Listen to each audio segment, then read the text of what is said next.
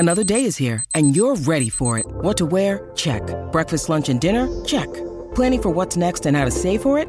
That's where Bank of America can help. For your financial to-dos, Bank of America has experts ready to help get you closer to your goals.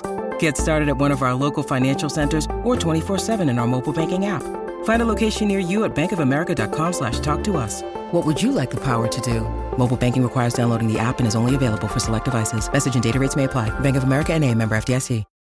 When you need mealtime inspiration, it's worth shopping Kroger, where you'll find over 30,000 mouth-watering choices that excite your inner foodie. And no matter what tasty choice you make, you'll enjoy our everyday low prices, plus extra ways to save, like digital coupons worth over $600 each week. You can also save up to $1 off per gallon at the pump with fuel points. More savings and more inspiring flavors make shopping Kroger worth it every time. Kroger, fresh for everyone. Fuel restrictions apply. Hello, everybody. This is Marshall Poe. I'm the editor of the New Books Network. NBN listeners like to read books and buy them. So we thought we'd tell you that right now, our friends at Princeton University Press are having a remarkable site-wide sale. You can get 50% off books, including ebooks and audiobooks, with the code 50, F-I-F-T-Y, at checkout until May 31. You can save some real money on Princeton University Press books. I encourage you to go there and check it out. Welcome to the New Books Network. Hello, everybody, and welcome back to Scholarly Communication, the podcast about how knowledge gets known. I'm Daniel Shea, your host for today's interview with Stephen Hurd, professor of biology at the University of New Brunswick. His book, The Scientist's Guide to Writing, How to Write More Easily and Effectively Throughout Your Scientific Career, was published by Princeton University Press this year. This is the book's second edition. This book helps the scientist become aware of his or her writing as a thing that they can observe and as an action that they are actually doing themselves. This book helps writing scientists, that is, all scientists, structure every part of a text from the longest section to the shortest sentence. And this book helps science as an entire community to reflect on how they write so that they can research at their best. Here is Stephen Hurd in his own words about revision, about how everyone needs to be revising hard, though hardly anyone has ever been taught how to. An unfortunate aspect of undergraduate science education is that almost all the writing involved is done to a relatively short deadline, a semester at most, and is undertaken individually, handed in, and then graded. This gives students little opportunity for repeated revision and polishing of their work. Even scientific writing courses rarely feature more than a round or two of revision after comments from a single instructor. This bears little resemblance to the way scientists write in the real world.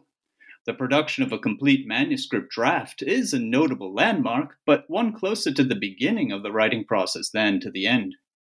Every paper I write is overhauled repeatedly, with multiple rounds of revision before anyone else ever sees it, followed by many more rounds in response to comments from friends and colleagues, and then from peer reviewers and editors. Dozens of drafts are routine, spread over many months, occasionally years. You can't learn to write better without learning to revise better. That is Stephen Hurd from his book, The Scientist's Guide to Writing. This is Stephen Hurd on Scholarly Communication. Hi, Steve. Hello. You give us right there in that quote that I just gave from your book a view on two really important things in a scientist's education. The learning of how to revise, but also the realization of this process involved. This idea that as the research takes time, so does the writing as well. Do you think that you could maybe get our conversation kicked off by giving a few words on revision in its place, as it's also presented here in this quotation, in education? Yeah, it's interesting, isn't it? It's one of those things that I remember learning about writing myself when I was sort of becoming a scientific writer and transitioning myself from that undergraduate model where I would write something once, hand it in, get a grade back, and it was done, right? But when I started writing papers for publication, that wasn't how it worked. And For a while, I sort of thought it would, and I would write a piece and I would say, "Well, I'm done." And of course, it was never like that because I would get comments and I would see what my co-author thought or my advisor thought or my friend thought. I would say, that's actually right. And I would change, well, usually I'd say that. Sometimes I'd say, "Oh man, why did you think that?" And I would change something and I would see it get better. And that was pretty fundamental to me in terms of a difference in the way writing was happening, that it wasn't just a thing that, when the experiments were over, you quote unquote wrote it up and handed it in, and that was it. It's not like that. It's a bigger thing, a more interesting thing that has lots of room for finding your way towards a final finished product, and for getting lots of help in making that product better than it would have been if you had just done it once. Yeah, that collaborative aspect is really important, and to get back to education, it just seems to be so blatantly, so heinously, almost missing from the writing instruction that student scientists receive, because they're collaborating everywhere else in their studies in the discipline, aren't they? Yes, and we certainly do have cases where we have students collaborate in writing, but they're unusual. That's partly because the fundamental model in undergraduate education is that individuals earn grades in courses. Of course, we have group work. We absolutely do. As an instructor, I like to use group work, even though as a student I used to hate it myself. It's important, though, that people learn to do group work. It's much more complicated to figure out sort of fair ways to structure and assess group assignments than it is to just have everyone handle their own thing. And then on top of that, the other, so that's one aspect of the collaborative writing. But the other one is this notion that you got out in that quote about handing out a draft and getting iterative feedback on that draft. That's a really powerful way to teach writing, but it's also really difficult. It takes a lot of instructor time to do that. And I think there's no more fancy reason for the way we teach writing than that. Just that teaching writing well with many rounds of or multiple rounds of comments on something is logistically hard to implement for large numbers of students. You can do it for a few. I teach a writing course in which I do it for a dozen or 15 students. I couldn't do it for 50 or 60, and yet we have hundreds of majors. I don't know how we would ever do it. Now, I say that, and there are ways to do it more efficiently, and one gets better at it. But fundamentally, I don't know that we will ever routinely teach undergraduates to write with multiple drafts and multiple rounds, just because it takes so much instructor effort. It's too bad, but it's sort of hard to know what to do with, really. Yeah, as you say, the logistics of the matter. My first thought, I work as a writing professional at Heidelberg University, and this is something that my listeners will know, but my first thought is turn to the Writing Center and try and have some more of a writing in the disciplines kind of cooperation going on. Or added to that, also use peer tutoring and peer reviewing, something that you also bring up right up at the front of your book, which really made me excited because I'm a huge fan of peer tutoring. And you right away pointed to the idea of a writing group as being a really strong way for people to get used to this idea of process, of improvement, of feedback, and so on. Yeah, those are two good ideas, and peer review in class does work. It can't do it all. One of the issues with that I've discovered with sort of peer feedback in writing is that it tends to bring you a kind of positive feedback that reinforces the kind of bad habits that people see in the literature. And so students will challenge each other's writing on the grounds that, hey, that doesn't sound like a real paper because you didn't write in the passive voice. Well, you know what? Things are changing. We shouldn't do that. So you have to be a little careful with the peer review that it doesn't sort of fossilize current practice in writing. The other thing you mentioned is the writing centers, and there's a really good broader point there, which is I think a lot of writers are somewhat unaware of the diversity of resources out there for getting help with writing, whether it's instruction in the classroom or your own writing. Writing centers are one, librarians are another, groups like Shut Up and Write are another. And there's many places you can turn for sort of writing help. It's easy to feel alone when you're struggling with a page of writing, but you don't have to be. I'd like to just, and yes, very much so. I mean, there are so many resources and so many professionals out there, and the disciplinary divide that very many people point up. So you, Steve, being a biologist, you're not only a good writer and understand writing, but you're also somebody who understands the biology. It's been shown in so many studies and in so many practices that it's also, though, possible to get very helpful advice from people on the other side of the disciplinary divide who share your acumen in writing, who understand the writing process and perhaps even have a degree in rhetoric or composition or in English, but don't have the biology background. But that doesn't disqualify them from being able to help people in chemistry, biology, physics, or wherever it might be. Yeah, I would agree with that. I would sound just a small note of caution, which is like in anything else. There are good sources of help and not so good ones, and it's possible to have someone outside the discipline who doesn't really understand they're outside the discipline. Hopefully, those folks are not the ones in the writing centers, right? And in my experience, they generally aren't. People will look at your writing and they'll say, this particular feature didn't ring right to me. Is that a standard part of writing in your discipline, or is it something we should talk about? And so it's just acknowledging, that people maybe aren't super familiar with disciplinary norms in writing, and then being willing to talk about it. And that conversation, is again a big part of the realization that you can get help in writing, and it's not just correction. You can have back and forth discussion about writing with people like that. So, yeah. Absolutely. I've learned a lot about writing from some of my friends who are English professors or all kinds of things, physicists and mathematicians and historians, not just from biologists. Yeah, this is one of those sort of perennial debates. I've interviewed here Hilary Glassman Deal and Andrew Northern, who work at Imperial College London, and they work from the English academic purposes side. So they would be writing professionals like me, not inside the sciences, but with all of the sciences represented at that college, really shoulder on shoulder at the lab bench, so to speak.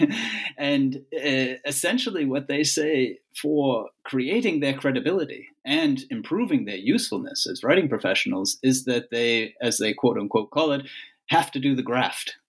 They've got to be constantly reading the literature that those publishing scientists or the future PhDs or the undergraduates are going to be reading or actually someday even publishing. They've got to keep up on the journals and understand those moves of rhetoric, those choices of words. Again, someone might think, well, how is this possible? I mean, they're not, the biologist or the engineer who understands it. Yeah, but text is text. They would argue, I would argue. And to be completely forthright here, there have been many of texts of my degree that I got for English that I have to say I didn't understand. Finnegan's Wake first amongst them all. But the latter, one. Yes, amongst many other poems. But the point I'm trying to make, and the point that I just would like to follow up with what you're saying there, which is very much on point, is that I would recommend to scientists from the students up to, let's say, the professors or the researchers, that they can probably get more help than they think from writing professionals. And this is with all the cautions that you put in place. Yes, that the writing professionals are, to begin with, professional, and they realize their limitations, but they're also working to overcome them. Yeah, no, I completely agree.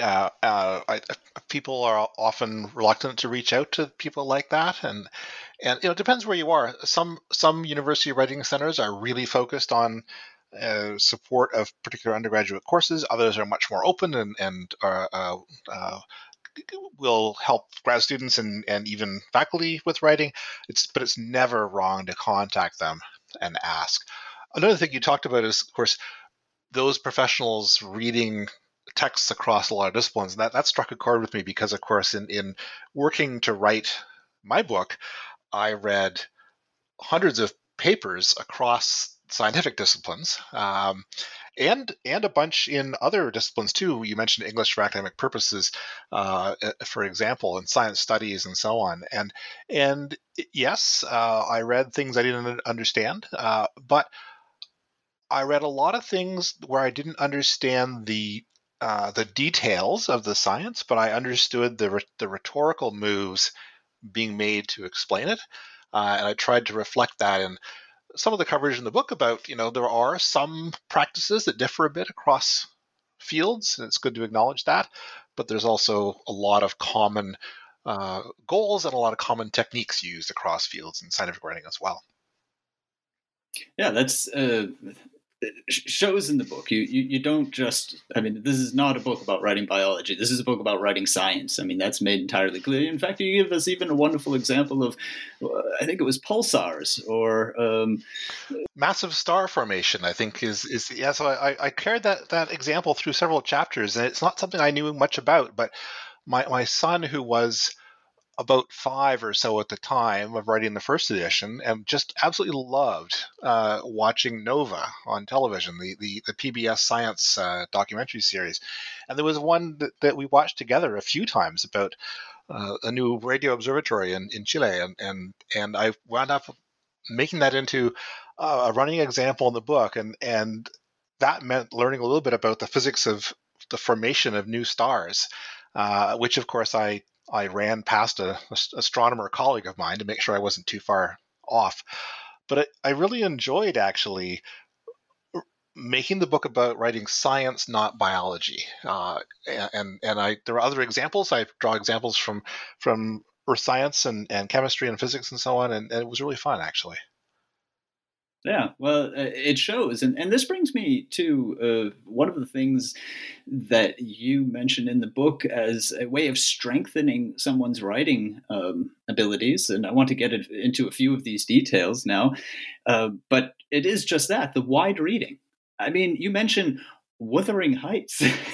This is not the kind of book that, typically shows up in a scientist's writing guide, or you'll look back to history. So the early modern era and how all this came about. Yeah, why do we have an IMRAD structure? Why do we have it that way? Yeah, why is it used in that fashion?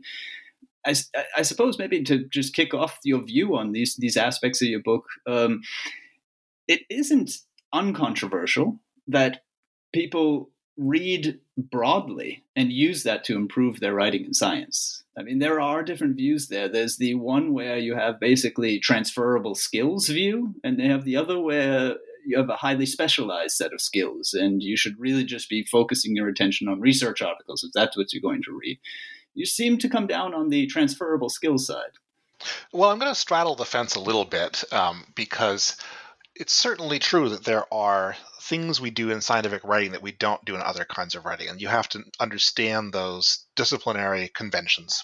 IMRAD, for example, you certainly wouldn't write a novel in an IMRAD format. At least, you know what, people write novels every possible way. I bet you someone has written one in an IMRAD format. Or they will now. And I'll take my slice of the royalties.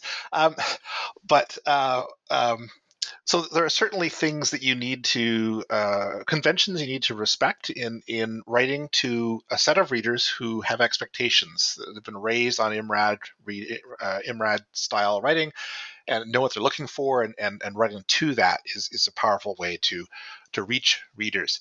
So it's not that everything's immediately transferable, but as you said earlier, text is text, and rhetorical techniques are a general thing, and I think you can read almost anything. And so you mentioned Wuthering Heights, and I think you can read Wuthering Heights, and you can notice, maybe a few techniques that have been used there. You can maybe think about foreshadowing, or I don't know, sentence structure that you like, and you can echo those in your own writing. And Wuthering Heights is maybe a little bit out there, but I think almost anything you read, if you read it with sort of some conscious attention to what you're reading and what your reactions are to it and what you like about it, can then show up in your scientific writing. That can make it sound like I'm saying that everyone has to embark on a college English degree, and that's not what I'm saying. You don't have to read everything ever been published. I'm just saying that I think you can read as broadly as you can, as widely as you can, and just pay attention to what you like and don't like about it, and use that to enrich your toolbox. Yeah, and this is you set out 3 goals in the beginning of the book, and this is clearly one of them, just stated plainly, to be conscious of what you're doing, raising awareness, which is something that you spend some wonderful space on in the book, doing things that not very many guides do enough of, or even at all, I think. Paying attention to your behavior, watching the process of writing as it unfolds. You have 2 chapters on how to read, which for me was a major asset of the book. I thought, of course, if you write right-handed, you read left-handed, right? I mean, these 2 things are going on at the same time. So I suppose, to come to my point, that I fully agree, actually, on this transferable skills side. I think, though, of course, it should not be misunderstood as you said, get a degree in English. That's not the point, is it? No, and it's nothing. There's nothing wrong with a degree in English, of course, but it's. I want to be a little cautious. I wanted to be cautious in writing the book, that I didn't make it seem like this job of learning to write better was an unscalable peak. You don't have to read and understand Wuthering Heights and Finnegan's Wake in order to write well scientifically. It's just that it helps if you read a lot of stuff. So providing a path to getting better, and getting better is a long-term goal. And I've been writing scientifically for 30 years, and I'm still getting better, I think. So there's pathways to get better, and you hit the nail on the head with. I do spend a long time in the book on what I think of as writing as a verb, the process, what you're doing when you write. That's your behavior. It's where you write and when you write and things like that. And I think that is, some writing guides, like I think of Paul Sylvia's How to Write a Lot, are very rich in great advice on that kind of thing.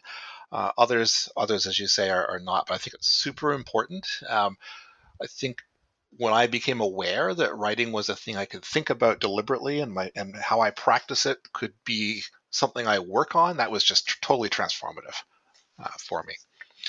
You mentioned the reading chapters, and one of those chapters is a new chapter with the 2nd edition, and it was one of the things I became aware was sort of missing from the 1st edition.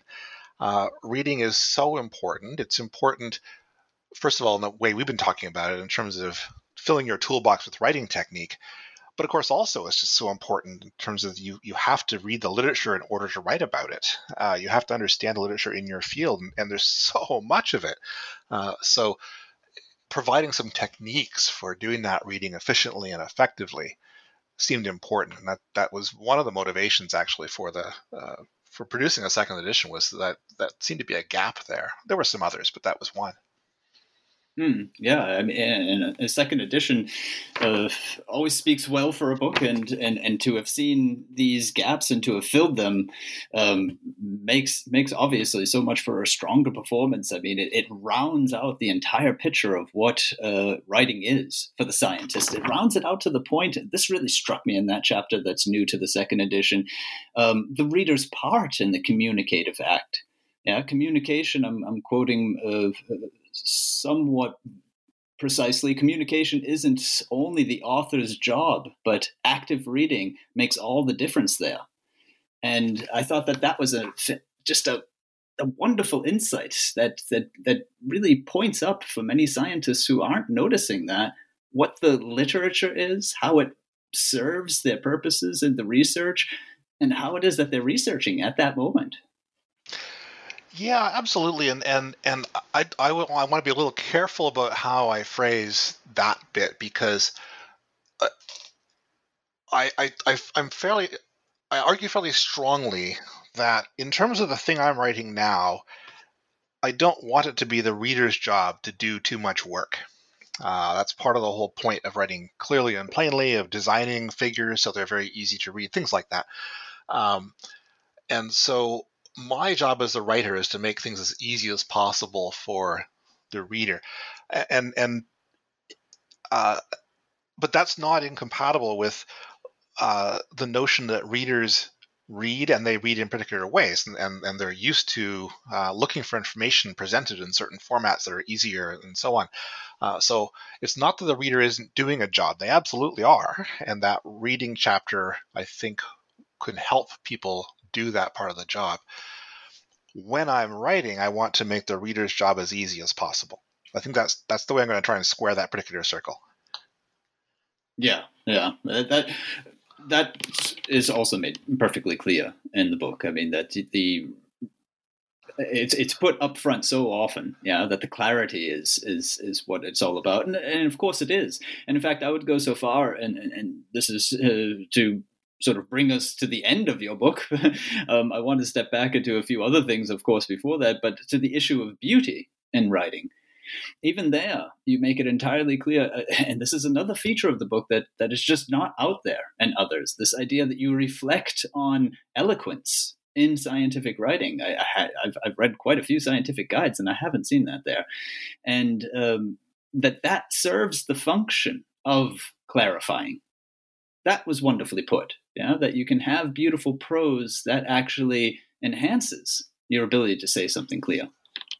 I think you can, and that last chapter you're referring to was an interesting one to write, because it is weird. It's very weird. No other book has a chapter like that in it. Reflections on beauty and humor in scientific writing, and as you say, it'd be nice to get back to that. But it's one where people often get the idea that you should avoid humor or beauty because they are in sort of intrinsic enemies to clarity. And I don't think that has to be true.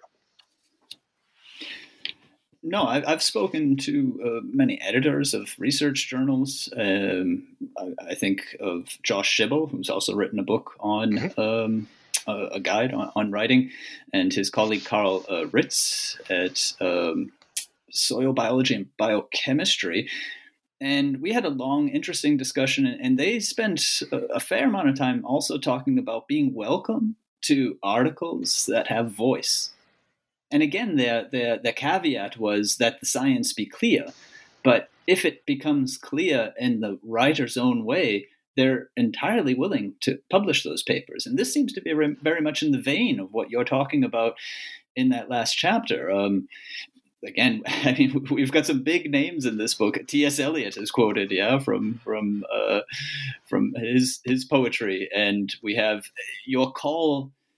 I wouldn't say call to arms, but certainly your encouragement that people think about how their reading and response to reading affects the way that writing is done. If I may, I'll just quote the 2 or 3 sentences.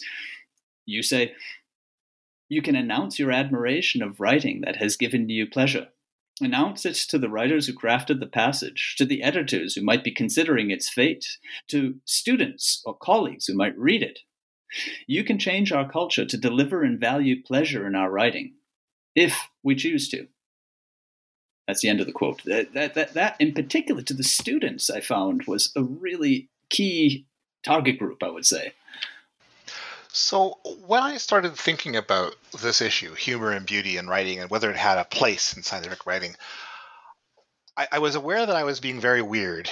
But I learned after that I wasn't weird in thinking about it. I was weird in thinking about it out loud. Because I remember giving a talk at a conference in, it must have been about 2015 or so. And they had put me in one of those. It was a talk. Basically that chapter. It was a talk about humor and beauty in scientific writing, And they had put me in one of those sort of grab bag sessions that you get put in if your talk is strange enough that doesn't really fit anything else. And it was in a huge room. It must have sat, I don't know, 300 people or so. And I thought, oh, this is going to be so embarrassing because 6 people are going to come and they're all going to be my friends.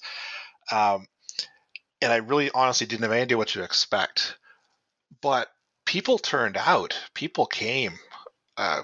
They were thronging into the room. And I thought, wow, I think people actually are interested in this. It's just that no one thinks it's okay to talk about it, to talk about making a joke in a paper. And that's been consistent experience for me now for quite a while. And there are certainly people out there who say, no, you should never make a joke in a paper. They definitely exist. But there are lots of people, I think, who would love to be given permission in a sort of metaphorical way to write with a little bit of voice in your word, or with a little bit of eloquence, or a little bit of beauty. And again, not to set the bar too high. Not everyone is going to be comfortable trying to do that. And if someone wants to simply write very clearly, they will and put the effort into that, they will be among the top of our literature, and that's great. But for those who want to go a little bit further, it turns out there's a lot of appetite, I think, for writing that's a little bit different. But as you say, still clear. Yeah, I mean, it's a matter of, well, what do you actually mean by beauty, or what does Josh Schimmel and Carl Ritz, what do they mean when they say voice? And these things, even for people from English studies or other similar backgrounds, are hard to define. Yeah, taste, essentially. But from a linguistics point of view, there is nothing that does not serve a function in a paper or another text that gets used, right? So essentially, if you're reaching people, then it must be doing its work. So the concern about becoming unclear because you're using a metaphor is perhaps slightly the wrong perspective. What about the metaphor that actually clarifies, for example? I mean, this is this could be put, you could be packaging the beauty and the clarity into one thing. Yes, for sure. And I think that metaphor can do two things. And so whenever you use a metaphor, for example, there is certainly some potential risk that some readers won't understand it. But other readers will. For some, that metaphor brings clarity. And in evolutionary biology, there's what we call the Red Queen hypothesis, which is a metaphor that's borrowed, of course, from Alice Through the Looking Glass. And it's just the notion that because any species is evolving against a background of other species that are also evolving, you get things like arms races. There's another metaphor where it takes evolutionary change simply to keep up with everybody else. So we use the Red Queen hypothesis about that. And to me, that's a metaphor that even for those who haven't necessarily read Alice, once they understand that it's so dramatic and so engaging, that I think it does make it clear. And it has another function as well. And I think we've talked a little bit about offline about the notion that decorations are actually functional. And these touches in writing, I think, can play that really important function of recruiting a reader and then retaining a reader. Any reader who might deal with what you've written as a scientist is confronting just an utter fire hose of literature. There's just so much coming out, hundreds, thousands of papers you might read every year. You can't possibly read them all. So probably you'll read the ones that engage you. And so I think a touch like that, a nice metaphor, a humorous title, something like that, can actually bring a reader to your work. And so that's, to me, a potentially useful function. Useful function. What a weird construction. There are no unuseful functions. That's the definition of it. Anyway. Well, there are malfunctions. So I think that's the sense in which I think you can actually take advantage of writing with a few touches of humor and beauty to increase the impact of your work. And we actually I've actually got a study close to submission for publication about humor in titles that I think is going to reinforce that point. There's a little bit of literature, I touch on it in that chapter, suggesting that papers with humorous titles are cited a little bit less often. And that result always bothered me because I didn't think it could be true, because the papers with humorous titles are the ones that get passed around on Twitter and photocopied in the university lunchroom and so on. And so we actually did a little bit of work on this. And to cut a very long story short, if you try to correct for the fact that scientists often will give funnier titles to papers that they themselves don't cite much in the future. That is, papers they themselves probably don't think are super important. If you correct for that in an analysis, we can now show that there's a fairly strong pattern where papers with funny titles are actually cited disproportionately more than papers with straight-up titles. This made me, because you're not supposed to want a certain result, right, when you do an analysis, but that made me smile because you see this effect. You see people passing around a paper whose title they find amusing, and you think, well, that probably should mean people read the paper, and I think it actually does. So that was a nice piece of science that's coming out, well, hopefully soon. Well, that's we'll be definitely looking forward to that. Yeah, maybe just one last point on this issue of beauty, because it is so fascinating. It's also about using the language in a sense to its fullest.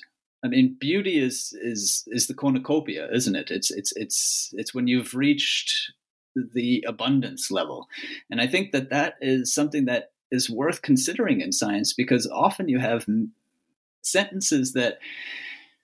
I mean, you spend a lot of time in this in the book, and we can perhaps also turn to it, but you have sentences that are harder to decode if somebody hadn't perhaps considered what else the language can do. I mean, this is a major point throughout the book. I mean, I would put Ibid behind the statement, you want people to consider their choices. And that is just throughout obvious. And I would say this is one of those points where people can consider, why string 5 nouns prepositionally together when buried inside of one of them is a verb, and your sentence turns out to actually ring nicely as well.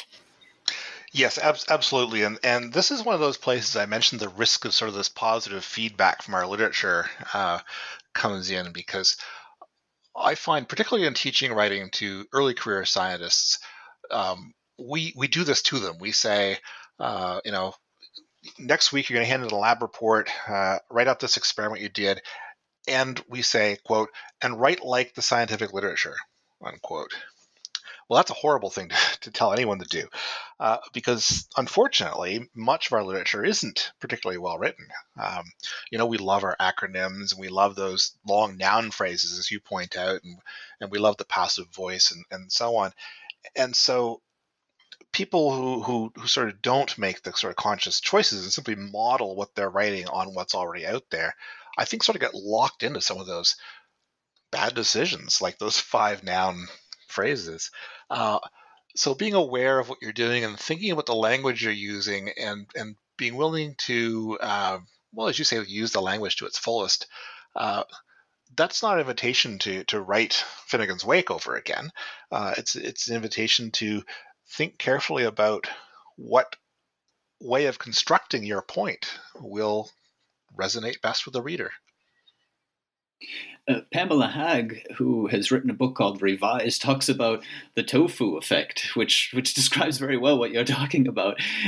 Anyone who's had tofu knows that it's kind of bland and it's on its own, but whatever dish you happen to put it in, it sucks up all of that flavor, right? And her point is that inside of a discipline, you can very easily be living on a high-calorie tofu diet, because you're really just, your voice becomes everybody else's voice. And if the majority voice is, as you're describing it, let's say a bit opaque, a bit heavy-handed, then this is very likely to also become your voice. Yeah, we definitely see that, and I see that feedback, and it's a hard one to break, because it's you really can't blame an undergraduate, for example, who does exactly what they're told to do, because they know they'll be graded. And in fact, we still have faculty who will see students producing scientific writing in the active voice and mark them down, because 20, 30 years ago, when they learned to write, everyone wrote in the passive voice. We're starting to move past that, but it's still really hard to break these positive feedback loops. And that's a fascinating point to get into a few of the details in the book about different areas that you cover. You cover, for instance, of course, the IMRAD structure. As we mentioned, you cover process, which I'd also like to say a few words on. You talk about the actual writing of sentences, and that brings me to this point here, passive versus active. We are finding apparently that the active the trend is heading somewhat in the other way. Is that the case? There's a really fascinating history behind that one. So for decades now, scientific writing has been dominated by the passive voice, and that no one ever thinks about why that might be and whether it's a good thing or not. The trend most recently, as you say, is to reverse that, and we're heading back towards the active voice. Some fields are a little further out in front on that than others. But it turns out there's a really fascinating backstory to that, and I talk about it in the book in some depth, but to keep it sort of short, our original earliest scientific writing, going back now to sort of the 1700s, was active voice, and people wrote about themselves and said I, and there was actually deliberate rhetorical reason for that. They wanted readers to feel connected to the work, and I talk about this in some depth. In the early 20th century, roughly, science became really professionalized, and there was a increasing emphasis on projecting objectivity in science, and that was part of the professionalism that we were supposed to be removed from the work and objective. And the passive voice in writing sort of comes in as part of that we wanted the knowledge to be divorced from any reference to the people who knew it. That, I guess, it's a rhetorical technique. It's not wrong to see readers responding that way, but I think we've figured out now that it's sort of unnecessary. We all acknowledge that science is not monolithically objective. Nothing humans do is. Some human actually did do the work. Why not just name them?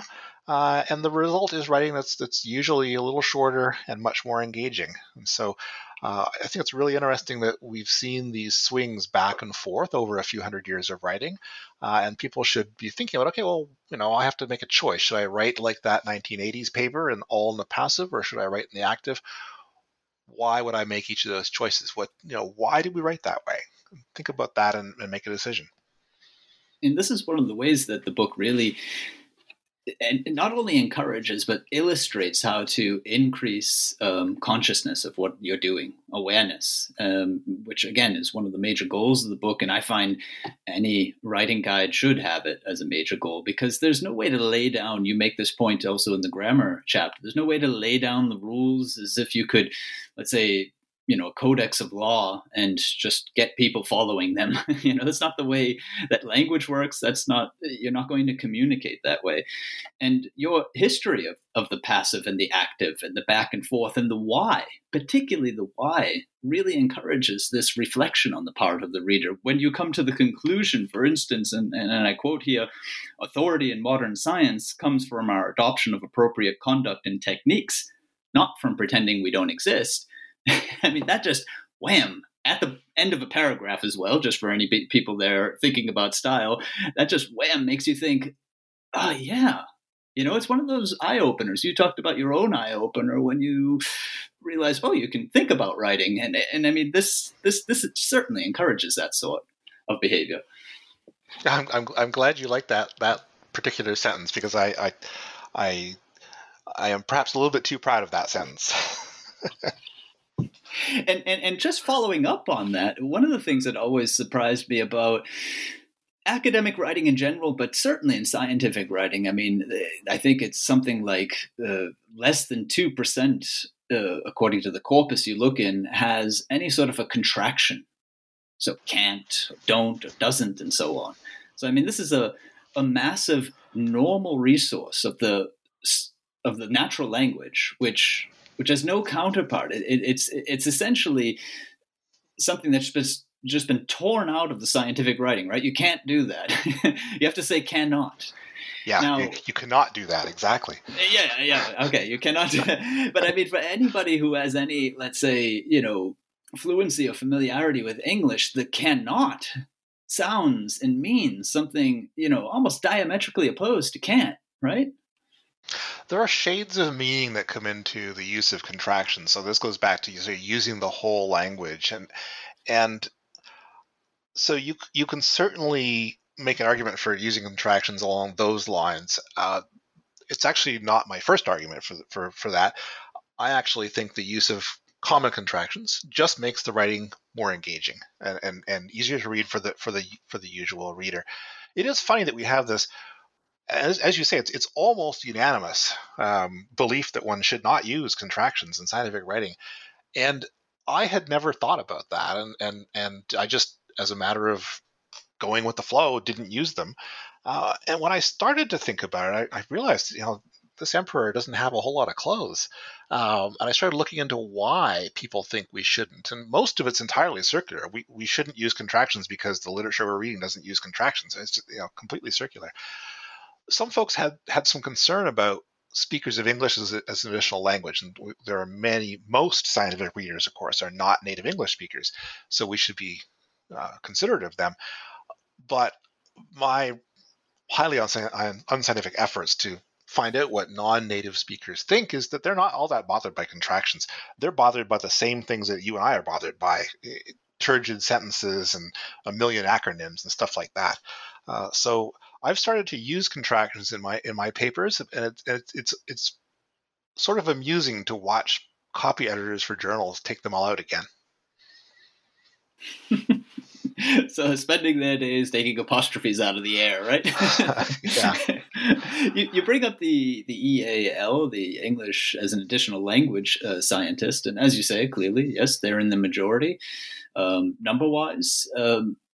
My experience has been, and I'd be very interested to hear what you have to say, and this is also a section of your book for the English as additional language scientist, how much using English in science is for them really a language learning exercise, or how much it is really just another part of the science. I suppose one way that you might think of the contrast that I'm trying to draw up is, are they trying to become proficient in English, or are they trying to become proficient in their science? Interesting question. And so that chapter is one that I bulked up quite a bit in the second edition because I think it's really, really super important. And it's a bit unfortunate that I think our state of knowledge about how to best help those people is not what it could be. In terms of what is needed, are they helping their science or learning a language? Well, they're obviously doing both, right? In order to write scientific writing in English, you certainly have to have some familiarity with the language and so on, but the primary purpose for doing it is simply that that's the way you reach the broadest possible readership, and we can talk about the ethics of that or the sort of the morality of that as a whole different subject, which is a practical purpose. So English is the current lingua franca of science, and so if you want the most readership, you publish in English. With advances in machine translation, this may not be true for that much longer, but for now it is. And so people need to be able to write in English as a part of their science. When they're learning to write papers in English, they're learning the language, they're learning the structure, which is often, languages differ in structure, and so it's often easier to write in a new language than to write in your first language and translate. Whether it is a matter of learning or sort of writing in English, does that actually help the science? I don't think so in the sense of, you can only do science if you think about it in English. That's obviously not true.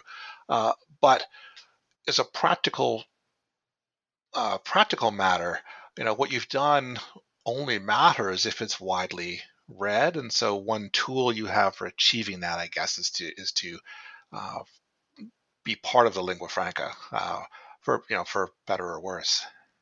Did I get your distinction correct? I'm not sure if I did. Yeah, no, very much so. Of course, I suppose I entirely agree with you that, of course, science can be thought of in every language there is out there.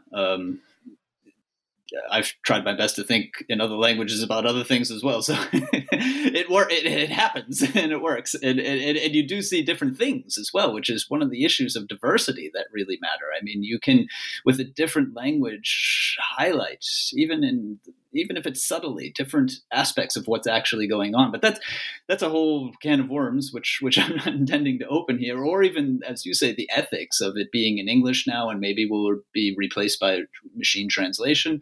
Okay, these are futures. But for the moment, I suppose part of my argument is that science is de facto thought in English.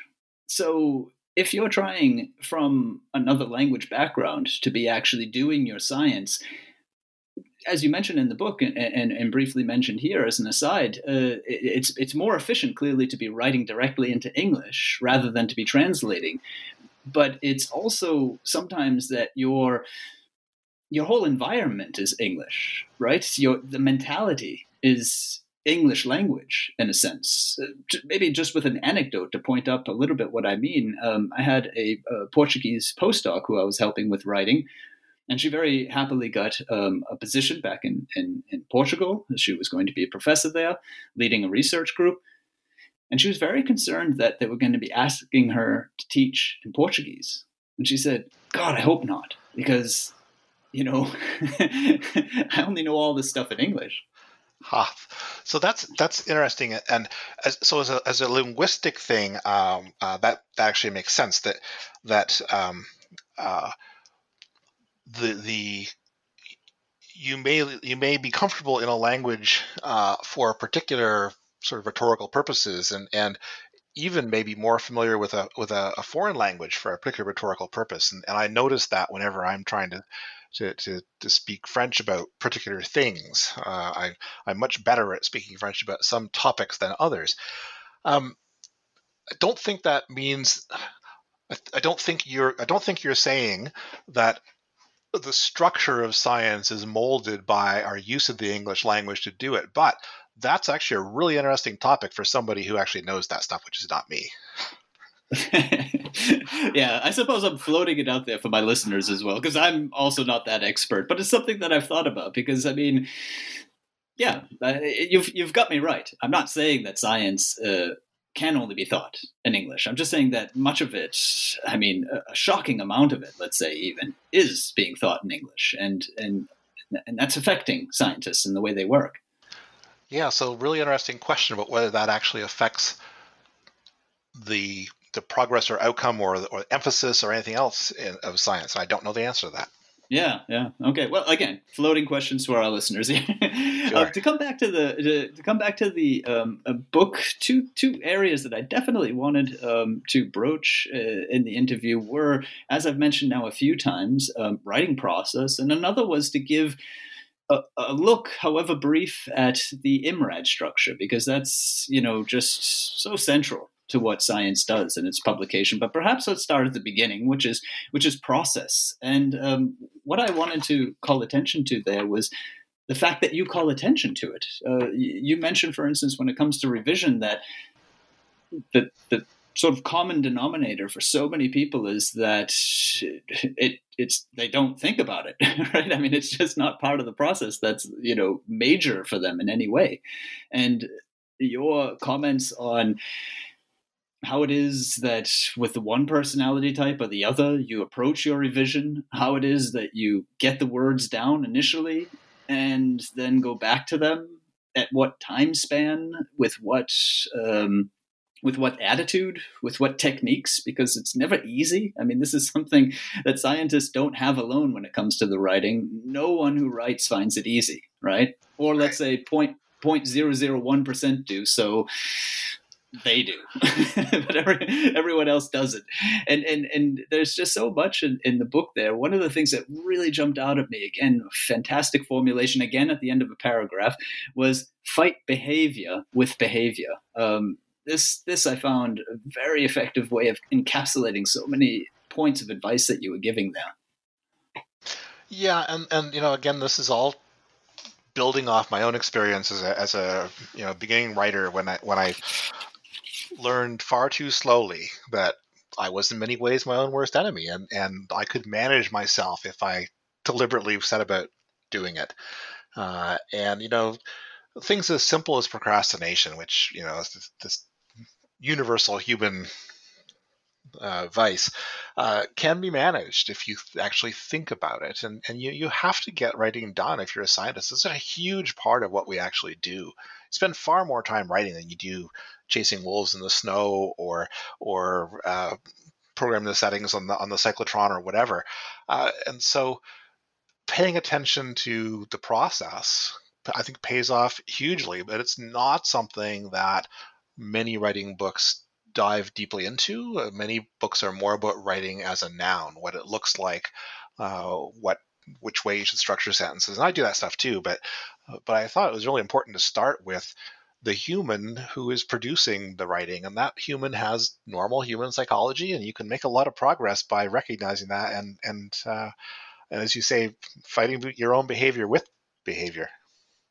And you offer plenty of very concrete techniques on how to do that. And then you follow up, as you do every chapter, something also worth emphasizing, which makes the book very teachable, or even in self-study, very usable, with exercises. Exercises that really say, okay, well, now sit down and do A, B, or C, or take an example of this or that writing and try out this. I mean, these are the things that really get the book, moving as if it was an app. I worked fairly hard in the second edition to really increase those exercises. I will admit that they didn't come naturally to me in the first edition. I didn't quite. I was encouraged to do them in the first edition. I didn't quite see the point, but I said, okay, fine. And then I started teaching a course and using them, and I thought, wow, okay, now I understand why they were pushing me to put these in. Because I really do think it's a way for the reader of this book to really engage very actively with it. And to be encouraged to do that for self-reflection we're talking about. And I found them really effective in my own writing class. So it made sense to make lots more available this time.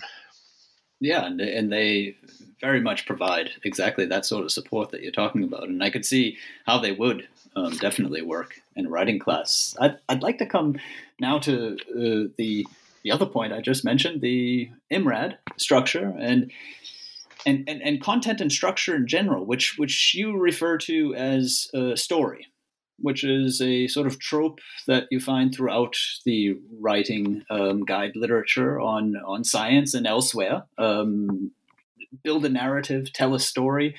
But you make the point right away at first mention to say that this isn't story in the sense of once upon a time. This is just a fancy way of saying your content and structure. Yes. So you get a lot of pushback when you tell people that scientific papers tell stories, and usually it's because people think you're saying that they're fiction. That's not what we mean by story. I think what we mean is harnessing content and structure to take a reader through an experience that asks a question and then answers it, and does so in a fairly nicely packaged way. I think that's what I mean by story. And so you're right, content and structure. And IMRAD is part of the structure and content that our readers are expecting. It's evolved. We've evolved it to become a very efficient way to transmit information by sort of putting parts of the story exactly where readers expect it. And so if you're looking for a particular thing, like the biggest picture importance of the work, well, you know where to look for that, right? It's going to be either the first or last sentence, or first or last paragraph of the introduction. So you know where to look for it. When you hit it, it's in a place you're familiar with. It's the less brand new thinking your reader has to do when they're digesting your story, the better. If you're putting things where they expect them, then they're comfortable and they absorb them. And that's true, just at the scale of individual sentences. I talk about that in one chapter, but it's also true at the level of a whole paper. And so we have a consensus around IMRAD in part because we're so familiar with it. It works so well. And it works so well, the better you understand it, which is what your section on your separate chapters on each of the parts of the IMRAD really help the reader understand as it's used, right? There's very many words that have been sort of expelled on what an abstract is meant to do, what a title is meant to do. I find that you really boil it down to essences and really hit the function of these things so that, as you just said, so that they have their place in the story and the reader finds what the reader is expecting there. So, for example, if I just might, for the example there with the front matter and the abstract, you talk about the functions that they primarily take over there are advertising and summarizing. And I think there's going to be a number of undergraduates and maybe even people who are currently working on their PhDs who don't have those two functions front and center in their minds when they're writing those two parts of their IMRAD. Yeah, I think so. And those are some of the simpler bits to write once you've sort of digested that. I worked really hard actually on the introduction and discussion chapters because those are much harder. Not because they don't have sort of fairly standardized functions and contents, but because there's a lot of freedom in writing them, and so it's less obvious what those standard things are. And there I got in a little bit into what John Swales talks about as rhetorical moves that are made by almost every introduction to a scientific paper, for example, will make a very similar set of rhetorical moves, but they don't have explicit subheads. And so if you don't think carefully, you may not notice that they're always there. And so, every single introduction is going to give a broader context, identify a research gap, talk about the significance of filling that gap, things like that. And if you I have my students now do something where they actually do make subheadings for those things that happen in all introductions. So put 4 of them. And I have them explicitly put subheadings and do each of those things, and then take the subheadings out at the end. It helps a lot just to know what conventionally one does, because now we know what the function of that chunk, in this case the introduction, is for the reader. Yeah, and you also make it clear section to section the connections that are going on, the dependencies between them. So since the abstract, for instance, and the title together fulfill the advertising and summarizing functions, you don't need now to you put that in the forefront of your introduction anymore. As you say, you need to be contextualizing there. You need to be drawing in. You give also the picture of the hourglass, right? So you widen the top of it, or if you like, a martini glass, widen the top of it to the point that you've scooped in who it is that you want reading you, and then you draw them down into your study. But that is not summary, right? That is pure rhetoric, as you've just said. Yeah, I hadn't thought to put it quite that way, but yes. Yeah, and there are changes, and one of the big ones to me with what you say about the abstract having become so critical to us, taking over the summarizing function is I'm no longer a big fan of a conclusion section at the end of a paper, because I think it's sort of already done by the abstract. Not everyone agrees on that, but to your general point about thinking about what function sections are doing and how the function of one section can be informed by what's going on in the other ones. Yeah, and that shows up as you mentioned, the discussion being so all important, and also being the area where you find yourself as the writer with suddenly a tremendous amount of freedom, but you have to weigh up that freedom, as you make very clearly, against the results section, and even against the introduction section. I mean, to be brief, and please feel free to expand there. To be brief, the relation to the introduction section is, well, fulfill your promises, right? I mean, your questions that you asked, at what level you asked them, need to also be showing up in the same level and with, let's say, the appropriate answers in the discussion. And to the results section, really what you've drawn attention to there is what gets interpreted in the discussion section. So these relations between the sections seem so all important. Yeah, and a lot of that is sort of, again, getting that story that runs through the whole paper. And you're absolutely right. So one way of thinking about what should be in the discussion is, well, what was in the introduction? Wrap that up. Or much more usefully, I think, it's the other way around. I write the discussion first and write the introduction later. And then to me, what goes in the introduction? Well, whatever I need to set up that discussion I just wrote. Yeah. So one last section we haven't talked about, so we'll talk about it. And there's some very interesting things, and probably the least interesting section, the methods, that you have to say there. What I found fascinating was, again, the history here. You talk about, most people have in mind, and people are even taught, it's about the replicability, that these details that you include in your method section need to be the details that allow for reproduction of the study exactly as it was run, so that you can also obtain the same results. And you very, very cogently and very convincingly say it has been that way, and probably up until quite recently, but in our contemporary time, we're dealing actually with the methods being more of a credibility function for the paper as a whole. And again, I would say that there's very many student scientists who probably aren't noticing that. Yeah, it would take us a whole another hour, Daniel, to plumb that one. There's some big questions there, but the way we've thought about methods detail has changed over time, and the reasons we give detail, I think, have evolved. We all tell each other that methods are for reproducibility. We all tell each other that, but we don't actually do it. It's very rare to have a method section that actually includes that level of detail, and so you kind of wonder why we tell each other that but don't actually do it. And to me, it made a lot of sense when I thought back through time and thought about the essential problem that comes up in science, which is that it's all cumulative. So why do we believe the results of a paper we've just read? It's almost never because we've actually gotten it out, looked at the methods, and redone the work ourselves. It's almost never for that reason. No one hardly ever does that. So why do we? And so that's where you get into this idea of authority or credibility.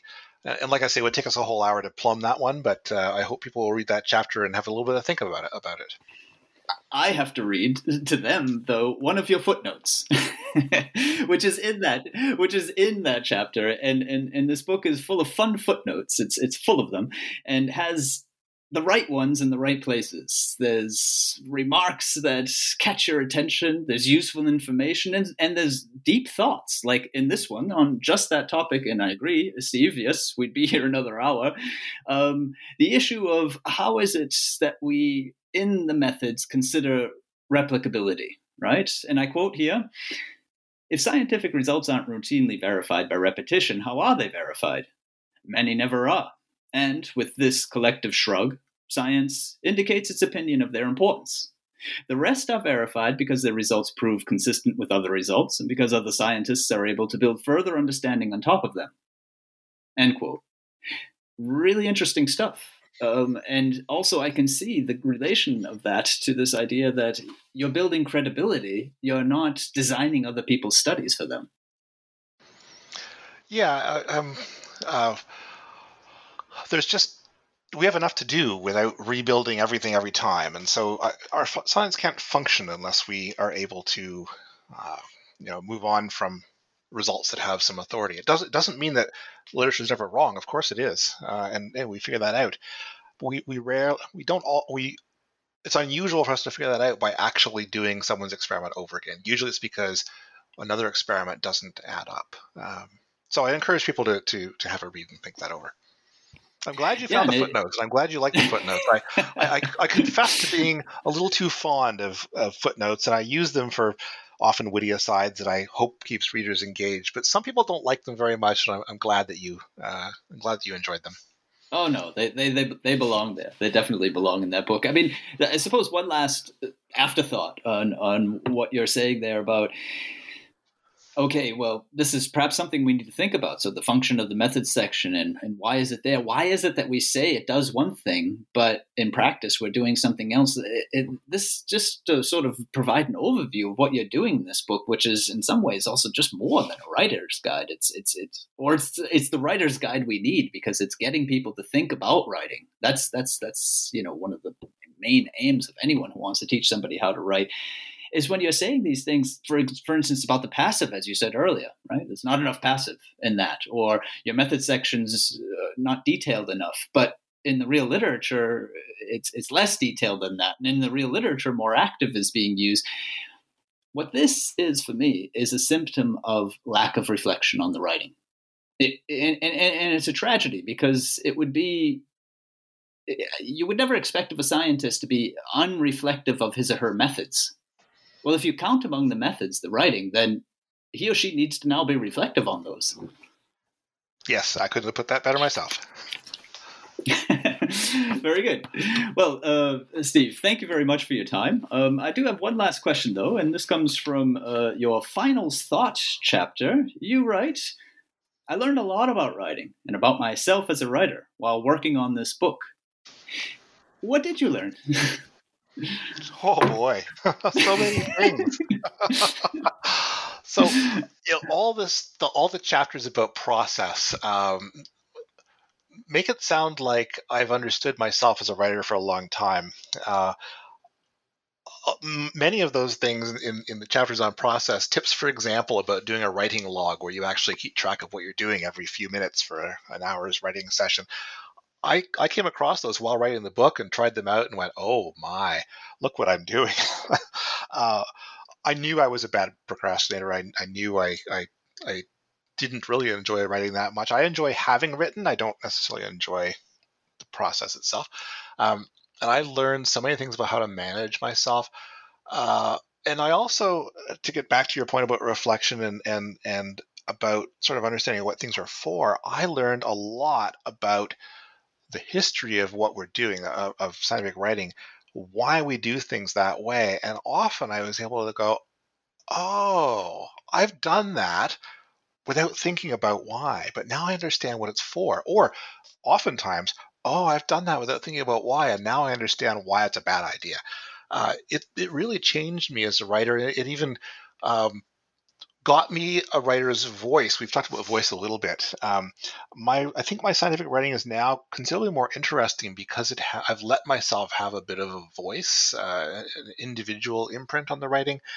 I discovered I liked writing that way. I liked writing a little bit less technically. And I can draw a line from this book to my other book, which is called Charles Darwin's Barnacle and David Bowie's Spider. It's not a book for scientists. It's a general interest book about Latin names of species named for people. And that came about really because I had discovered how much fun it was to be able to write in a way that's not what we do in a paper. That was fun to learn. Well, it sounds like you were your own first guided writer. Is that fair to say? Yes, and I think as soon as you start paying attention to yourself and being conscious about it, you then guide yourself. So there's benefits there for everyone to make the discoveries that I made. Well, thank you very much. That is Stephen Hurd, and his book, The Scientist's Guide to Writing, was just published in its second edition by Princeton University Press. I'm Daniel Shea, and this is goodbye from me to Steve. Goodbye. Thank you very much for having me. This was a lot of fun, Daniel. And this is goodbye to all of you. Bye-bye, and until next time here on Scholarly Communication.